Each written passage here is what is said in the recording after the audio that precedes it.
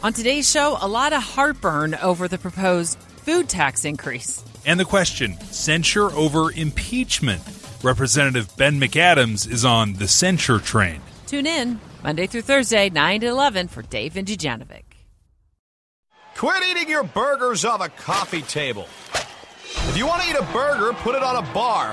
Follow your instincts to B-dubs for the new All-American Cheeseburger. Fresh, juicy beef smashed till it's crispy around the edges, covered in gooey cheese, and stacked to the ceiling with deliciousness.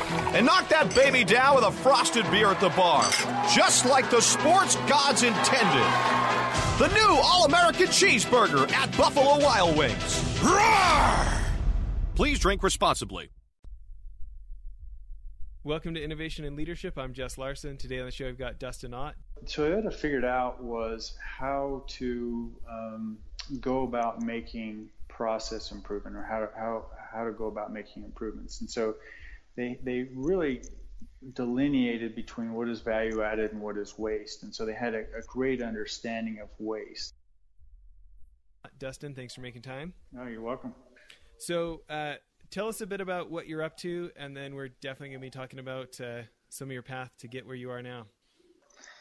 Well, currently I serve as the Chief Operating Officer for a company called Moto United. It's headquartered in St. George, Utah, so southern part of Utah, a few hours north of Las Vegas. And what we really do, we have 7 locations. We're in the power sports business, so it's ATVs, side-by-sides, boats, motorcycles, those kind of things. So we have dealerships, and we do a fantastic job of servicing folks around here, and just want to be the best in what we do. Yeah. Now, you've had a pretty interesting career. Do you want to walk us through a couple of the things you've been able to do in kind of this lean enterprise excellence world, kind of since the Shingo days back in 98, 2000? Okay. Yeah, great. So when I was going to college, I had the good fortune of working with the Shingo Prize. And I mean, it was, I really didn't know the gem that I had when I was working there. But, once I got out into the workplace, really realized the power of the principles that, are espoused by the Shingo Prize. And so I went out and worked in industry, went and worked for a little manufacturing company. And the CEO wanted me to do some training on what was back then was called TQM, or Total Quality Management. And I had a rough idea of what that was. And so got digging around in the company library and picked up this little book called the Toyota Production System, Beyond Large Scale Production by Taiichi Ohno. And I remember I took it home, started reading it one evening, and could not put it down. Stayed up all night, read the whole thing. Just couldn't believe, really what I was reading, and how simple and elegant these principles were, but we certainly weren't applying them at work. So when I got back into work the next day, I grabbed a salesman who had who'd worked in manufacturing, and we probably spent the better part of a morning just going through. I just had all these questions for him, like, does this work here? Would this work? Would this work? And I remember him saying, yeah, I don't see why not. But the bigger question was, well, how do we do all this kind of stuff? I mean, it sounds great, but it's like, really, what does it mean? And so, that was really the genesis of my understanding, or, my introduction to the power of these principles. And so I went and made a bunch of mistakes in this little company and tried to do some of these things and just really kind of struggled, but had some mediocre success in little places here and there. And long story short, I then got I got to go back and work for the Shingo Prize, and while I was there, just gobbled up every bit of information I could, rubbed shoulders with some amazing people. Then I was hired by a company in Salt Lake City called O.C. Tanner, or the O.C. Tanner Company. And just had a tremendous experience. And part of it, working at O.C. Tanner, is they were interested in doing lean, and they already were, really. And this would have been back in 2000 when I started there. And so they really had a nice environment that supported continuous improvement. And And so I was given some responsibilities for a department to improve it. And really, we pioneered some things that, I'd never seen anywhere else or read anything about, but we just simply figured out how to apply some of these principles in a very unique environment, and it just happened to be a job shop. And I'll never forget once we figured out how to apply or figure out how to get to one-piece flow or continuous flow, just the power that it brought into the organization, just the energy it brought was just truly amazing. And so we couldn't convert the operation fast enough to a flow and pull operation once we kind of figured out how to do it in that job shop environment. And got some amazing results, truly just results that still today I'm super proud of, and just kind of stagger me still when I reflect back on what we were able to achieve. But turned out to be a really fun type environment to work in. And then from there I ended up moved down to St. George, had helped start up a factory, and it was in the textiles business, really in the we did it was a heavily automated facility or factory that we started here. Well, and spent 3 years. Can I pause you for 1 second? So for those familiar with lean or enterprise excellence, continuous improvement, some of these terms are going to be super familiar. But for folks who aren't familiar with why the principle of flow and pull could help their organization become more efficient, can you give just the briefest overview of the concept? Yeah, sure. So probably I think you're right, Jess. Perhaps the most powerful concept that you can get in any organization, it doesn't matter if it's office work or manufacturing or even in the dealership like we're in, selling machines or servicing machines. Probably the holy grail or the pinnacle of perfection is this concept called flow. And what flow is where value is being added continuously in a process. And so what happens is this value creation process becomes extremely efficient. And value is defined as intellectual property being infused into whatever it might be. It could be into a product, it could be into an interaction with another person, it could be into a program, it could be whatever. But it's that intellectual property that's being infused into something. If that happens repeatedly, like within moments of one value-added step to the next one to the next one to the next one, like within moments, that's the pinnacle of perfection. That's what any enterprise in the world is interested in doing. And when that happens, you have really compressed lead times, and you become very efficient. And so it looks like the best way for me to describe it is it just looks like speed. It's just super fast, so you get compressed lead times. But imagine like a river that's flowing. It moves unimpeded, and it's not stagnant. The problem is that sometimes you can't figure out how to get continuous flow. You can't figure out how to get value to happen repeatedly over and over. And so then what happens is you end up with like a reservoir of work in progress, we call it, some type of work, and it queues up or it batches up or whatever. And so then what the next best step is what's called pull. And pull is preferred over push. Push being perhaps one of the worst things that you can do. So in the operations world, you have push systems and pull systems, and push systems are just terrible places to work. And people. Do you want to give a couple of examples? Yeah. So perhaps the easiest example might be in a factory where you have one person that's performing this job over and over, and there's somebody upstream of that person or a machine even, so it could be a person or a machine upstream that's just feeding that downstream process, and it's just burying it. So when it gets buried, there will be work stacked all around the place. You'll see it. It'll be on the floor. It'll be in racks. It'll just be everywhere. And that's evidence that you have a push process. And so if you're that downstream operation it's a terrible place to be. You feel overwhelmed. You feel like people don't care about you. You feel isolated. It's a terrible kind of feeling. The antithesis of that would be where that downstream operation, when in a pull system, how it works is they send some kind of a request back upstream, and it looks like an authorization to say, hey, I just consumed this bit of information or this product or this material or whatever it might be.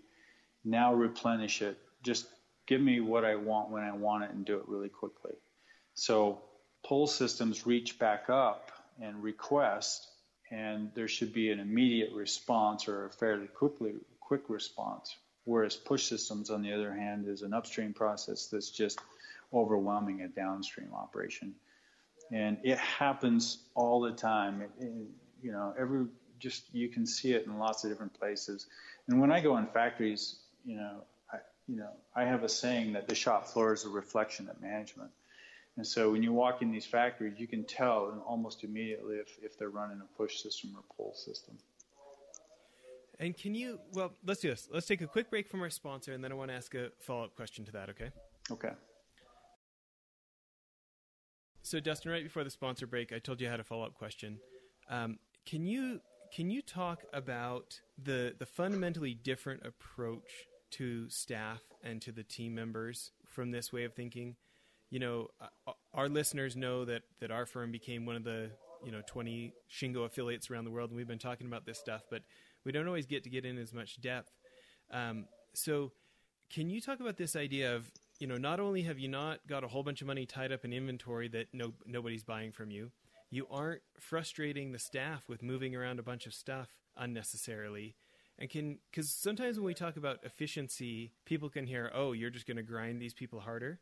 Can you talk about the approach of why this ends up being something that staff prefer compared to the old way? Oh yeah, I got some great examples of that. So again, if you go back to the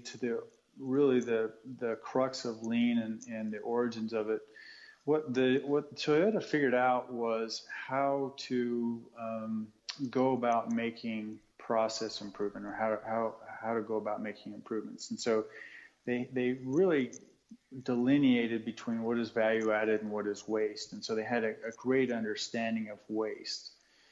And what happens is when you get into a process, and it really doesn't matter what it is, it could be getting ready for work in the morning, but when you dig into a process and you dissect it and you eliminate the non-value added portions of that process, you basically you don't have to, you bypass non-value added steps that consume your time and energy.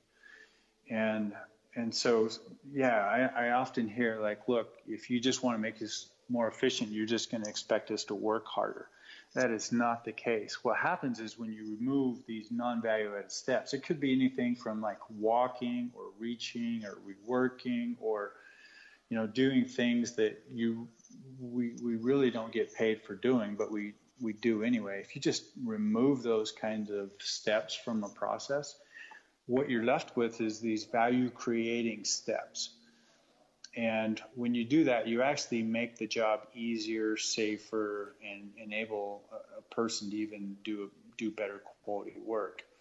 So, I make that sound so simple, but I can tell you it takes a lot of work, and it takes a lot of thinking. Usually starts with thinking, and then it takes a lot of work to figure out how to do things. And in my experience, a process will look and operate very differently when you get to continuous flow or pull systems than when you're in a push system. They just are totally different kinds of. You've had to rework or re-engineer or do all kinds of. You've had to make some drastic changes in how the work is performed. But once you get there, it's a beautiful place to be, and people love it. Can you give an example, whether from Genesis or any place that you worked long year, and just, something that one of the team members suggested, that wasn't just the geniuses in the suits who get to think. Everybody gets to bring their brain to work. But, one of the standout things, or a story of something one of the team members brought that made everybody's life easier? I think back, if I go back to OC Tanner, when I started there, I was asked to manage the ring department, and I was paired up with another gentleman who was about ready to retire, and so I was his part of a tag team to manage that department. He was offloading his information to me, but in my understanding, me trying to understand how the operation was set up, one of the things that we did was we set up a simulation, and the simulation helped us understand the principles of flow and pull and the disadvantages of push in a small scale. So you could do it around a table, for instance, and we had these pins. It was just assembling pins is all it was. And we said, well, let's figure out how we can assemble these pins. In 5 minutes, how many pins can we assemble applying these principles? And so we would run this exercise over and over and over. And I had set these, and it was my direct reports. It was, I think I had 7 or 8 managers who were reporting to me at the time. And so I'd get them in this room, and we'd run this exercise, and we're trying to figure out how do we get continuous flow in this environment. And we had one of my managers, I'll never forget, she just kind of got frustrated in this whole exercise that we were going through. And instead of doing things the way that we normally or traditionally did things in manufacturing, she just said, here, just give me that. And she reached upstream and she grabbed some product in the simulation and just took it over. She didn't want to wait anymore. She was getting frustrated, just took it. And that whole idea helped spawn this method that we ended up calling the bump system. The bump system, how it worked was it allowed a downstream operator to go back upstream and almost physically take work from another person depending on where they were at in the process. So as long as it didn't affect the safety or quality of whatever that person was doing upstream, they would physically just take that work from them and then physically process it back downstream. And so it caused this ripple effect going back upstream. But I think back about that process, that moment when one of my managers, we were just in this simple simulation where she just in her frustration did something that was unexpected and was breaking out of the rules or out of the box, that really enabled us to learn some things that really enabled us to do some great things. And so how does that play out over time? Once that starts to happen and everybody downstream has the ability to reach upstream and take things earlier, what does that do to volume? What does that do to people feeling like how they feel at work? Oh, that's a great question. So again, this happened at OC Tanner, and we had these teams that were set up. They were 15-person teams, and when I was there, we all knew it, but it's what I called fake flow. I mean, there was no flow. We had this idea that we wanted to have, smaller teams and co-located processes, and so we put all these processes together in this tiny little space, but it still wasn't flowing. So it was better than these huge departments on multiple floors, but we still had a lot of whip. What happened in the pull system is that it just took the whip out of the process. And then if you followed that all the way back upstream through even the design process of a ring, what it did is it allowed us to manage the introduction of how much work was coming into the system. And when you're able to minimize and control the amount of work that enters into a system, you only have to work on what's in front of you. You don't have to manage, 150 things that potentially, are sitting in front of you. And you don't have to sort through all of that stuff. You simply just manage what's in front of you. And it's all based on this pull system. It's just the downstream saying, hey, I'm now capable, I'm ready and available to do more work. So don't overwhelm me. Don't give me more than what I need. I don't want to sort through stuff. I don't want to go looking for stuff. I don't want to look for the information. I don't want to open it up. I just want to do this one thing at a time and process it through continuously. I just want value to be added to it continuously. So the result is that, it reduces a lot of confusion. One of the biggest things is we got down to 3-person teams, and those were fantastic. There was very little finger pointing. If you went back to that 15-person team, if something went wrong, there was so much whip inside of those cells that they were still blaming. You're still hunting and looking for stuff. And when you have finger pointing and blaming, you also have people that don't want to take responsibility. So it truly wasn't a team. When you have 3 people, a small team, you have what I call interdependence rather than independence. You work interdependently versus independently. And that interdependency, you know exactly where the other person's at with the process, their skills, their capabilities, their weaknesses, and you bond together and you work together, you help each other out. And there's no more finger pointing, there's no more blaming. And so how much more fun is it to work somewhere where there isn't all the finger pointing? it's an amazing place. And I think I shared this example with you earlier, but your job gets so much easier. We used to have expediters, in this whole process, and or a salesperson would call me and say, hey, I need you to make sure that this order gets completed for me. So, to me, it was kind of like, in some ways, I felt like I was Moses parting the Red Sea. I'd take this order and say, hey, do this part, do this part, do this part. It's got to be done, right? And I could see, look, if I walk these individual orders through this process, it can be done relatively quickly, but it's just not how we normally do things. And so I knew it was possible. But once you get to that place, it's magical. It's so easy to manage. You go from firefighting mode to preventative mode, and you get to spend a ton of time just on the prevention and just figuring out how to continuously make things better and better and better.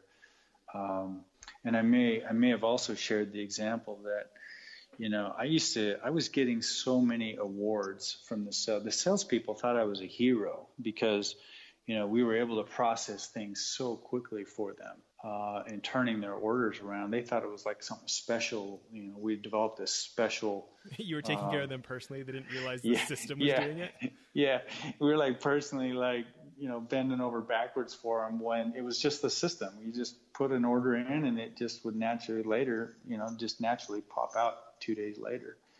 And so it was a lot of fun. And so they were giving me all these awards, right, and all that kind of stuff. And it really wasn't needed because it was just the process. It's just how we did things. Nothing special was going on. We just developed these really nice flow systems. I love it. Well, let's stop here for part 1 of the interview. Everybody, please tune back in for part 2. We're going to hear more about Dustin creating efficiencies or helping people create efficiencies without feeling abused at work. Well, that's it for the episode. One other thing I wanted to tell you about.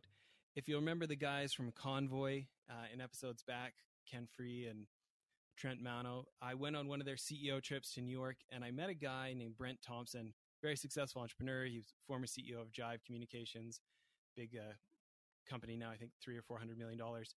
Anyways, he started a new company called blipbillboards.com. I'm super stoked they're a sponsor now. But I remember a year and some ago when I met him, I thought it was genius. Instead of having to buy 6 months or a year's worth of billboard for thousands of dollars, you can buy 8 seconds at a time for like 10 or 20 cents. You pick what billboard you want it on, what time of day you want it to run, and it just puts so much power in the hands of marketers and CEOs who want to try something and see if it works. You can buy as many or as few as you want, change it as many times as you want. I think now our podcast is being advertised on billboards in like 18 different states because we have these guys as sponsors. We're pretty excited about it. Hope you check out blipbillboards.com. Thanks. Hi, welcome to the Subway ad for $2.99 subs. How would you like it? I'll take Drill Sergeant, please. You got it. All right, now listen up. I want each and every one of you to drop and give me a 6-inch meatball marinara, cold cut combo, veggie delight, or Black Forest ham on your choice of bread with any veggies you want for just $2.99 each. Sir, yes, sir! Subway! Make it what you want at participating restaurants. Additional charge for extras plus applicable tax. No additional discounts or coupons may be applied.